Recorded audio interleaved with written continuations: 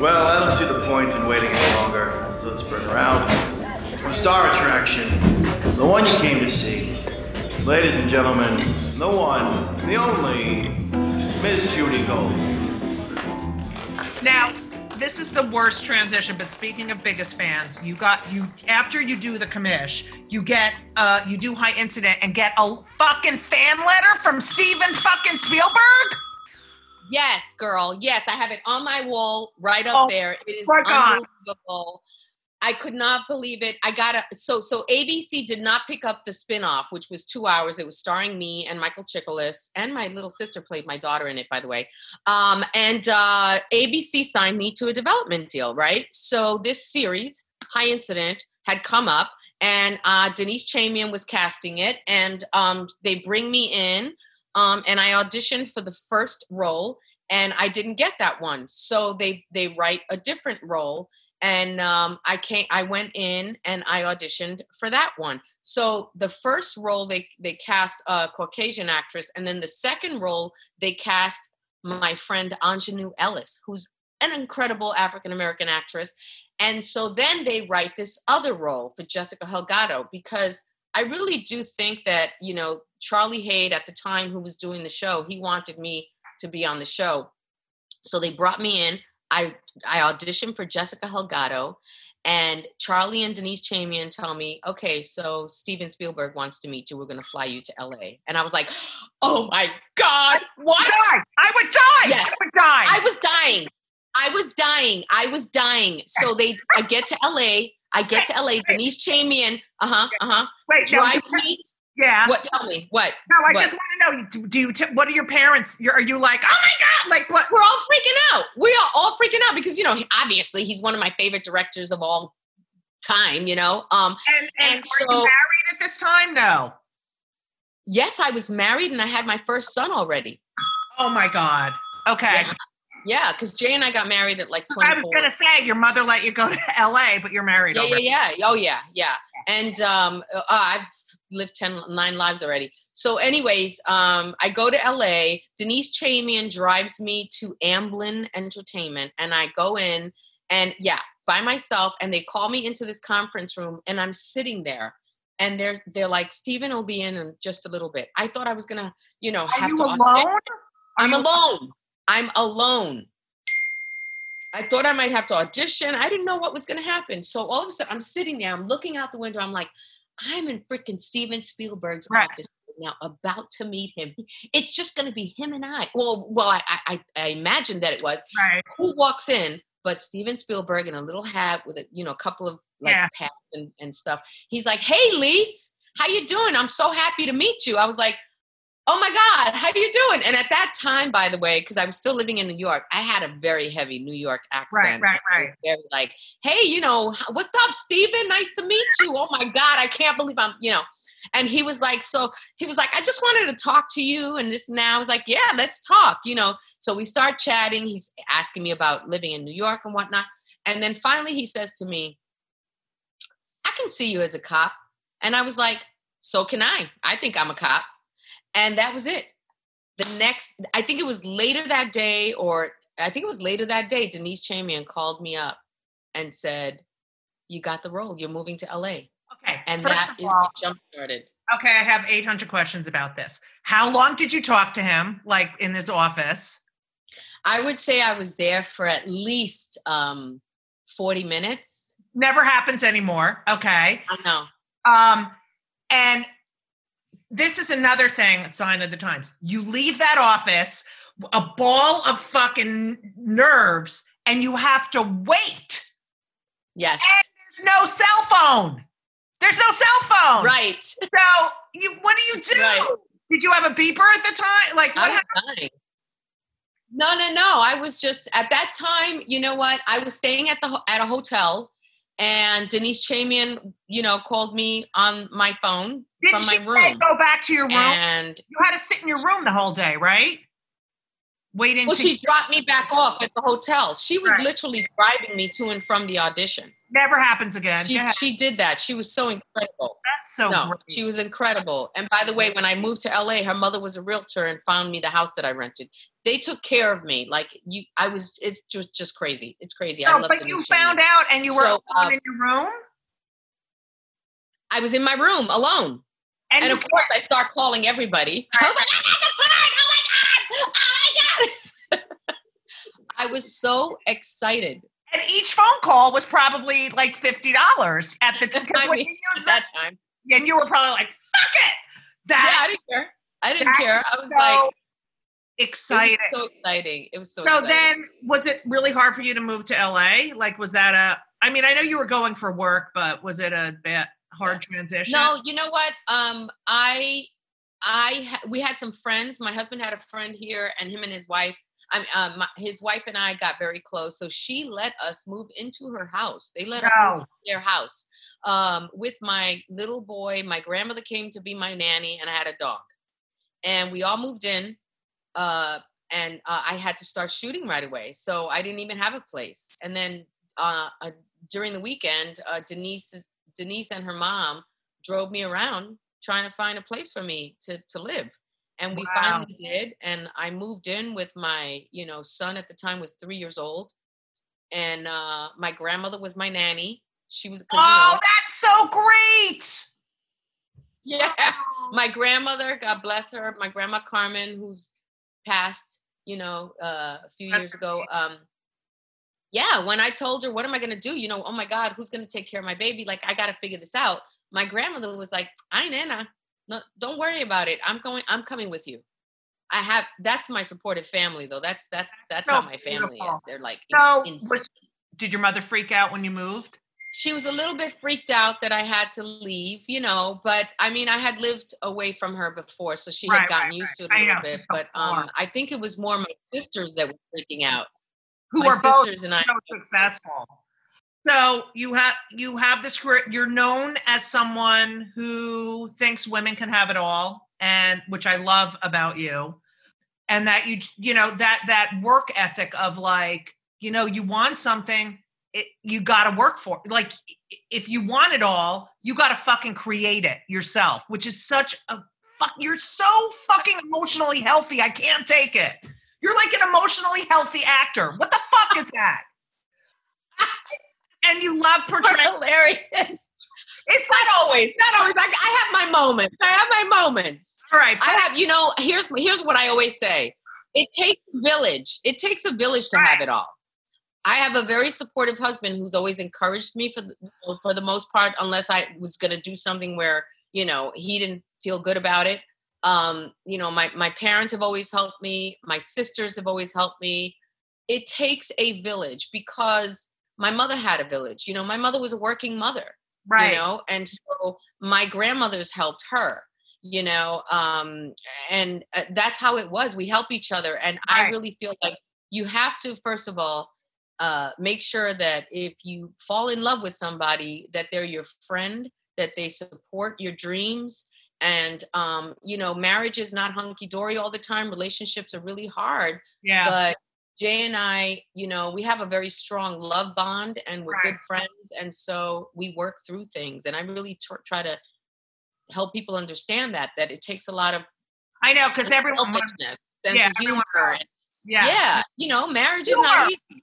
It's so humor, lots of humor, lots of laughing, and the village. So as my career grew, my village grew, and my support base was there. So that's important.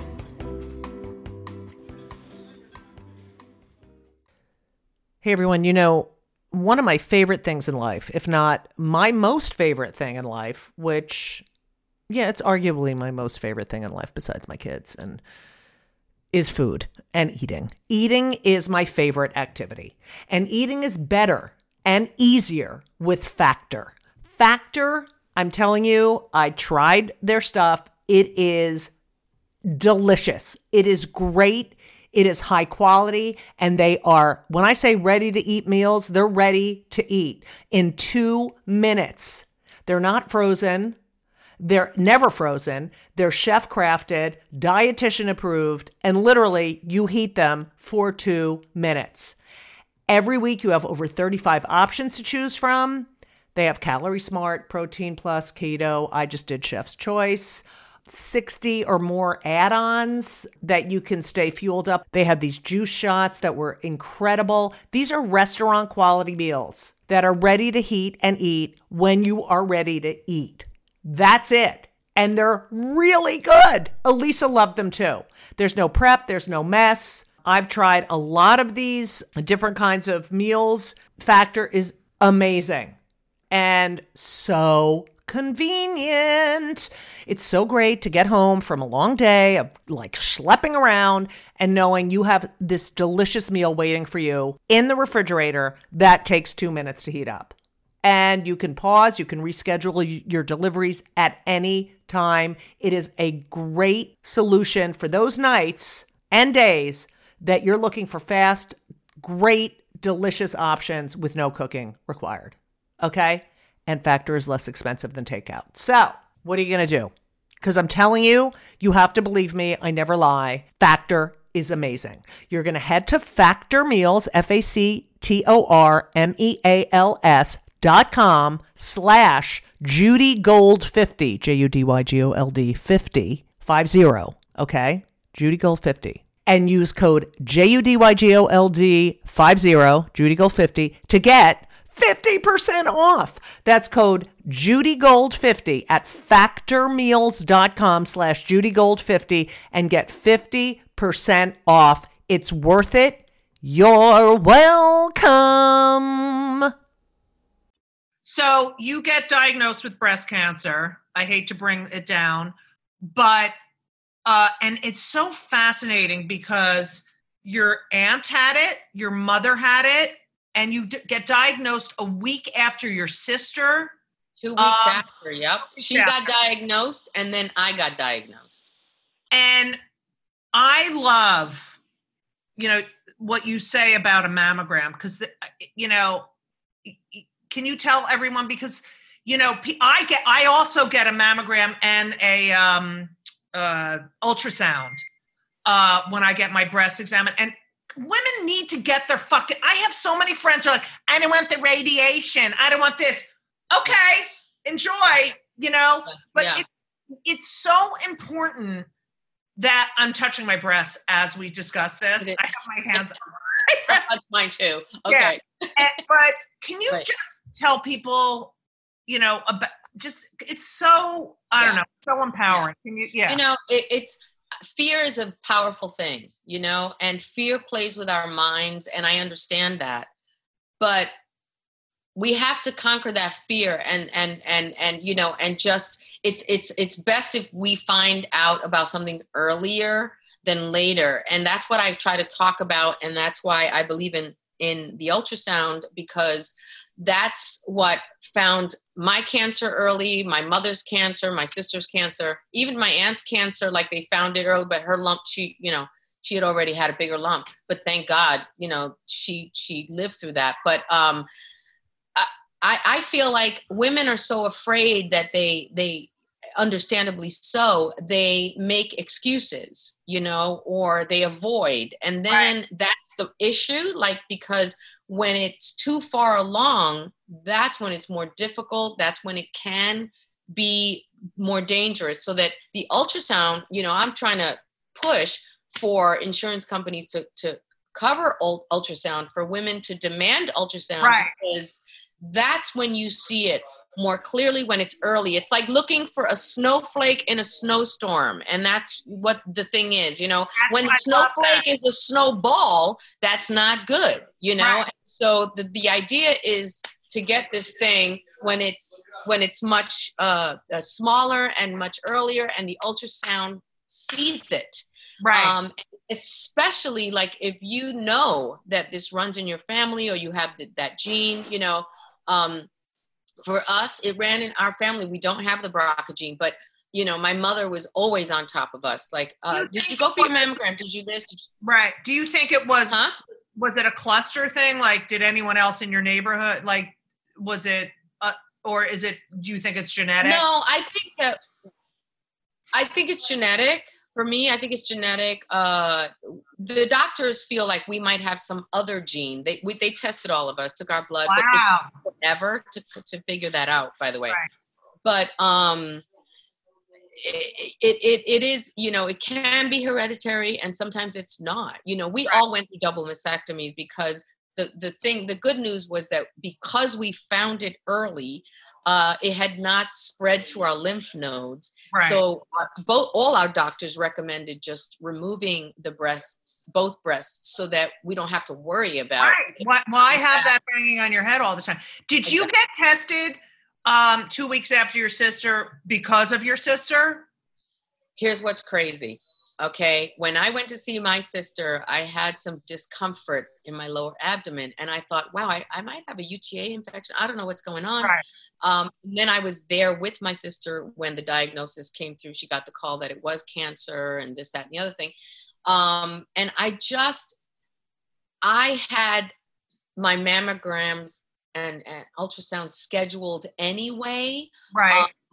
But what the crazy thing was that I called my doctor and I was like, hey, I'm having this issue and this and that. He says, you know what? Just come in when you get back from San Francisco, come in and we'll just, do the whole shebang, because I was going to have to leave anyway to go shoot Being Mary Jane, the show that I was doing at the time. And while I was there, he said to me, there's nothing going on. I don't know why you're feeling this discomfort. I'm not really sure, but let's just keep looking. I'm going to do your ultrasound now. And that's when he found my cancer. Did you see it in his face, or did he tell you right then? My OBGYN, first of all, I told him about my sister, and he was really sad to hear about that. And he was upset about that. And he always takes his time anyway. Right. But this time around, I felt like he was really taking his time doing my ultrasound. And I wasn't even looking at him at the time, and I'm always nervous and scared, right? Yeah. And he says to me, oh, what is this? And I was like, what? Oh, no. Yeah. And he was like, well, this doesn't look right to me. He said, just stay calm. He said, if this is anything, we found it early, but he says, I want you to get this biopsied right away. This doesn't look right. And I just thought, I even said to him, I was like, come on, doctor. It can't be. My sister can't be. My sister, come on. Are we overreacting? Like I could. Right. My head was spinning, and I was, it was Dr. Paul Crane. I was due for my appointment with Dr. Christy Funk from Pink Lotus Clinic. And he said, if they can't biopsy this in the next, day or so, then I'll do it myself. I left there. I called my husband and I said, listen, Dr. Crane just found something, he wants it biopsied, and I have to get it to the clinic. But, my appointment is like 6 months from now or something crazy like that. My husband said, hang up the phone. I'll call you right back. He called the clinic. He called me back. He was like, come pick me up. We have an appointment at 1 p.m. Wow. He was like, not playing. Right. We went there. Dr. Christy Funk confirmed it. I told her where the area was, and she saw it, and she confirmed that we needed to do a biopsy. She took two biopsies, and then a few days later, you had invasive ductal carcinoma. That's right. But I really feel like I was supposed to go to my OBGYN because he was so meticulous about my breast health, and he was supposed to find it. So I feel like it was God saying, yeah, I'm giving you this so that he can find this. So how does that change you as a person? Like, you're fine, you're cancer free, but do you think about it like all the time? Like, does a day go by, or like, how do you, it must have changed you so much. It did change me a lot. I was going through some very difficult stuff with my older son at the time, because he has drug problem, and I've talked about that. Right. And I was going through hell with him, and then I was shooting a very difficult show, being Mary Jane, having to travel, having to be away, in Atlanta, away from my kids. It was a lot of stress on me. And I think stress is the worst thing. It just adds a factor that is really bad if you're predisposed to something, Right. And so obviously that didn't help. So I'm a person I take everything in so deeply and I feel so deeply that I was really messed up inside. And I think that has a lot to do with the way my body was responding. So what cancer did for me was, first of all, I was super grateful that I had caught it early, and I wanted to live in that gratitude and know what that was like.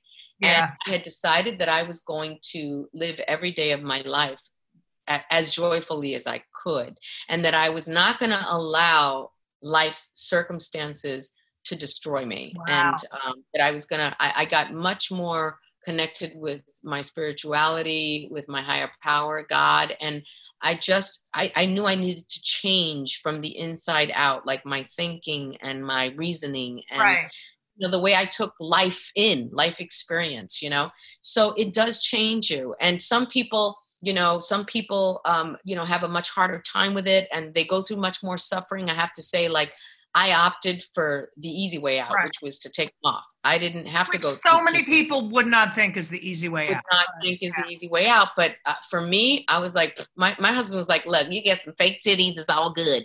He was like, they'll be fabulous. I was like, I guess so.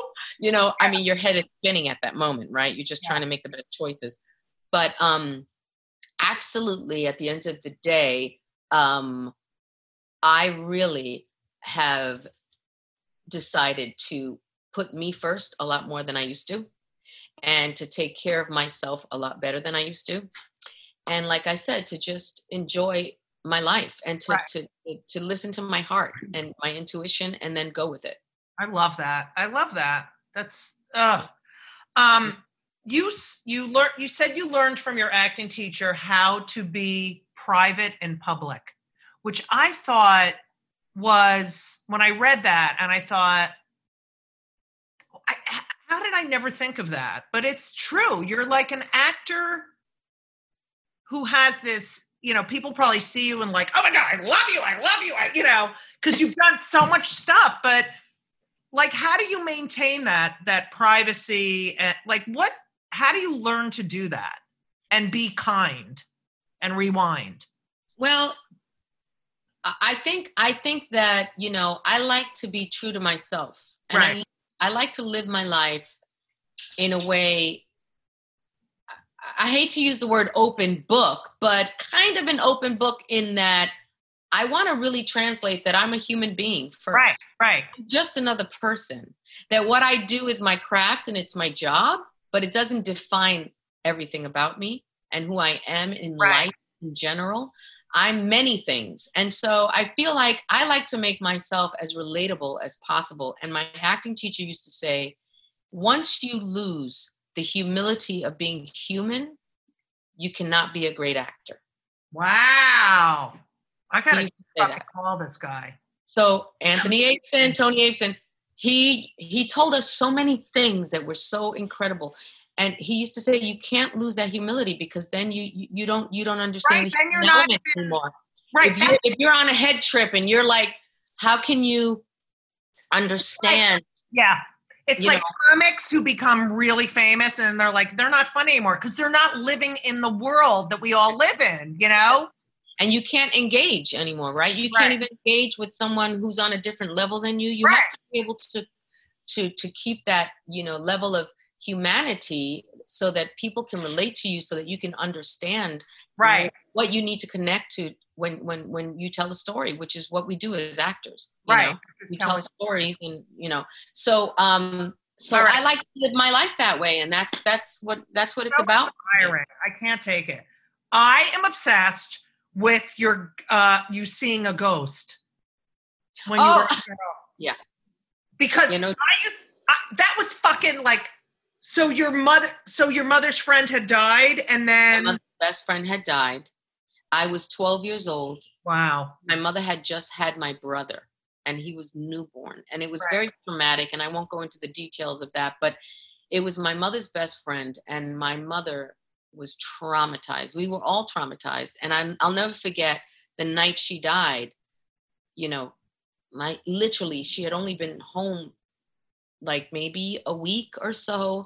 And she left me there with my baby brother and my sister Tanya, who's my middle sister, because she had to go run to identify her friend and to, you know, see how she can help with my dad. My God. How did she die? She fell off a balcony. It's a really traumatic story. Okay.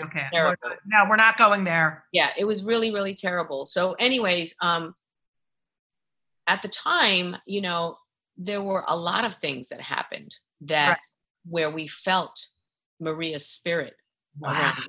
It was really powerful. And I like to call it more spirit. It wasn't like just, you know, ghost sounds hokey. It was a very spiritual thing. And I remember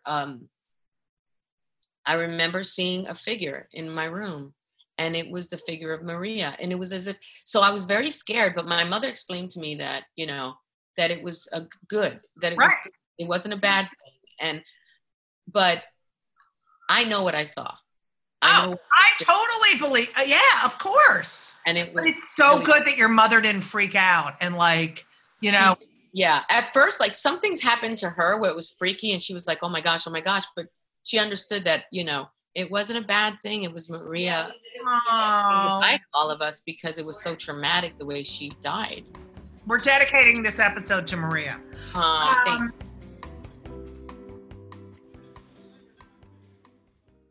Here you are. You're on this new, you're in this great new show. Are you happy? Like, this fucking quarantine shit, like, how is it being, because usually you'd be going on every talk show, right? Yeah. You're like, oh, we got to take photos and we got to blah, blah, blah. What's going on? Like, you know, at first it was like, you know, I felt very flustered about it. I felt kind of like, oh my God, what does this mean? Like, what's happening right now? Like, I was in a little bit of a frenzy in the sense of like, you know, how's this going to affect our show? And, you know, wow, all those wonderful things that you get to be a part of, you know, we're not going to be able to be a part of it. We were supposed to have this big premiere in Miami, big premiere here, and all this kind of stuff. Anyway, but it's those moments that when you don't have control and you just have to be still and trust. And for me, it was like, well, Lisa, you know what? Again, I come from a spiritual place. God is working on something. He's got a plan bigger than us, bigger than any of us. And this is a perfect moment for all of us to realize you are not in control. And so in so many ways, the only thing we can control is ourselves, our own behavior, and not engaging and, you know, being to protect people, thinking of someone other than ourselves. But I almost said, well, you know, as scary as this whole thing is and as awful as it is, I am finding the gratitude in the fact that people are home watching television and possibly tuning into our show. And getting something good out of it in the midst of all this. Also, I feel like it's like God or whomever or whatever is saying, stop. Just fucking stop. You're out of fucking control. Yeah. Stop. Stay home. You know, like, it's true. You realize you don't have the shit you do. You don't need to do. And like, we're doing this. I would never get to interview you. I would never get to interview you in person, you know, like unless you were in New York. So it's a gift in a way, you know? It is, you know, and I really don't mean to like lessen the blow of, I have friends who have had it, you know, I have friends who have lost loved ones from it. So I don't mean to lessen that blow and the sympathy and compassion that I feel. And I know you feel the same way, you know, toward these, you know, these kinds of situations and towards all these people. And yet I can still sit back and say, well, thank you for the blessing of the time with my family. Thank you for the blessing of being home and being still. Right. after I've been away for 5 months shooting and Right. didn't get And to being spend together, time with my daughter. Yeah. And just enjoying, by the way, Julie, just enjoying going outside and walking around and seeing clumps of families walking together, bicycle riding, waving. And appreciating it. And not fucking spending phone. time together and playing board games together and doing things together. And all of us being outside and swimming in the pool, those kinds of things. Like, and in the same breath, like, being conscientious of those who are suffering because they're not working, who are in a desperate situation, who are relying on their work. Every day of work is important for their income, and just praying for them. Putting their lives on the line for us. That's right, exactly. Those people who are driving trucks, delivering packages, nurses, doctors, technicians, hospital workers, people working in shopping centers. Like, thank you, all of you. I agree. Thank you. And thank you. I'm so grateful that we get to say thank you to them in this time, because we don't say thank you enough. Right. And this is a time when we are realizing the importance of those people who are not celebrated the way they should be. I love you. I love you too. But it's the truth, right? It's the truth. It is. It's like it takes you out of yourself. You're like, oh, what I do affects other people. Like, you know what I mean? Oh, exactly. I always ask 2 questions of my guests. Mm-hmm. Number one, because we're very pro mental health on my show, because I have anxiety, I have depression, I have it all, because I'm a Jew and I'm a Jew. And my grandparents were cousins, so I'm a Jew. So what do you do to keep pro mental health? I know you're very spiritual. Have you ever been on antidepressants or anti-anxiety? We're very pro whatever it fucking takes. Yes. I have not been on medication, but my son has had to take it because he had a lot of anxiety issues. To tell you the truth, I exercise a lot. Exercise is really important for that. Like, it's a release for me. It completely gets my endorphins going. Right. And again, honestly, Julie, I start my day off, like, I sit by my window seat and I have my little corner in the house and I have my quiet time with my cup of coffee. I like to start my day off, first of all, being grateful, thanking God for my life, living in the moment. Day by day. That's why one day at a time is so relevant, right? And just praying about the start of my day. God, help me be in a good place. Bring goodness to me and let me be goodness to someone else. Right. And starting your day out that way, and then going and exercise. Go for a walk. Go for a bike ride. Do something that gets you out of yourself, in the sense that I find like a lot of anxiety and a lot of these kinds of issues sometimes are because we're so intertwined in our own heads and in our own selves that we forget to be unselfish, so that we feel like we have greater purpose. Right. And we can give back. We can do something for somebody else that makes us feel good. It makes us feel useful, or, a lot of anxiety is also about control. Right. Oh, yeah. I can't control this. So it's giving me anxiety. And then so what I've learned, by the way, going back to what you asked me, how it's changed to me, I don't have control. And I need to practice the trust and the faith that God's plan is better and bigger than I am. And I'm going to be okay. Everything's going to be okay. And I'm going to be able to handle it one day at a time. Yeah. And you see how people are reacting to this, not having control over this. And you see who's who. Like, hello. I told my husband the other day, I was like, baby, I got to get out of the house. I'm going stir crazy. Yeah. I've been on social media promoting the show. Tons of, and we went out for a drive. We just went out for a drive. Oh, that's so great. Yeah. I mean, sometimes you just got to do that. We'll go for a walk, bike ride, whatever, Yeah, you got to fucking take care of yourself. Yeah. Now, here's my other question. My podcast is called Kill Me Now, because like everything annoys me. And I'm like, oh my God, kill me now. So what pisses you off more than anything, like makes you fucking crazy? Like what fucking gets you? What makes you so mad? I think what pisses me off and what makes me crazy is disrespect. Yeah. When people are disrespectful to other people, when people are selfish,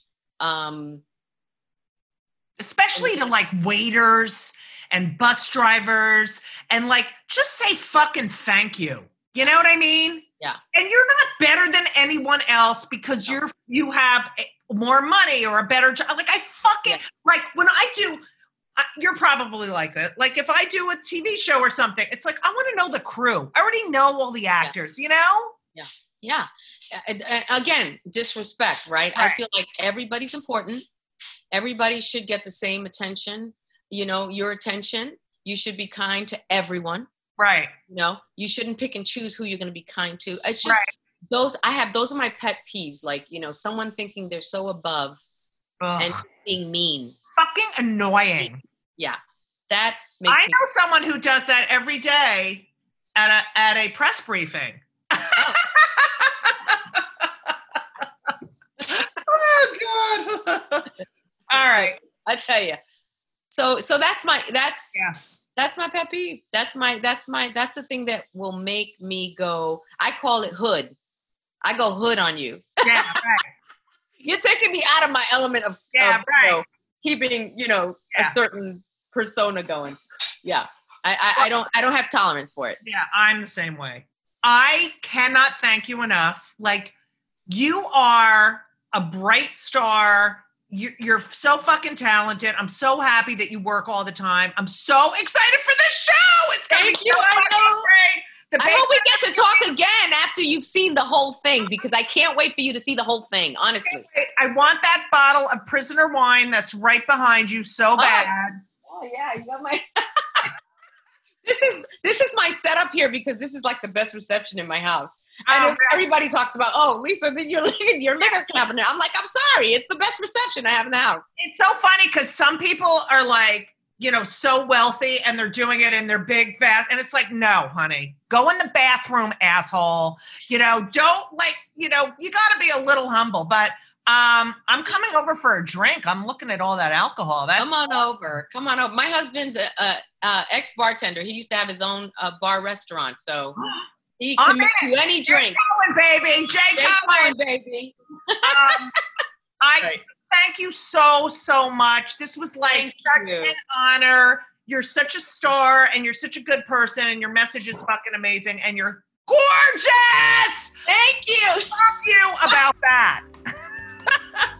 I feel the love. The love. All right, good. Thank you so much for listening to part 2 of Kill Me Now with the incredible Lisa Vidal. How amazing was that? If you like the show, make sure to subscribe and leave a review. It helps more people find this amazing podcast. 5 stars only, please. Thank you. Also, if you enjoy my opinion, which if you're listening, I think you do, my new book, Yes, I Can Say That, When They Come for the Comedians, We're All in Trouble. It's now available for pre-order. It'll be released on July 28th. So pre-order now anywhere you get your books. And in case you need convincing, I'll quote my dear friend Amy Schumer, who said, "No one makes me laugh harder than Judy Gold. If I had to pick one comedian to write a book about free speech, it would be Judy." And hello. So there you go. It would mean so much to me if you would check it out. And all pre-order links are on the homepage of judygold.com. So you get to check out my website. Oh, buy my book. Anyway, as always, make sure to follow me on Twitter and Instagram for all upcoming viral dates at Judy Gold, at JEWDYGOLD, you know, like Jew Gold. Thank you so much for supporting this podcast, for listening. I hope you're all safe and well. And as we always say, so long! And everything was wonderful. I'll see you soon. Thank you for the visit. So long.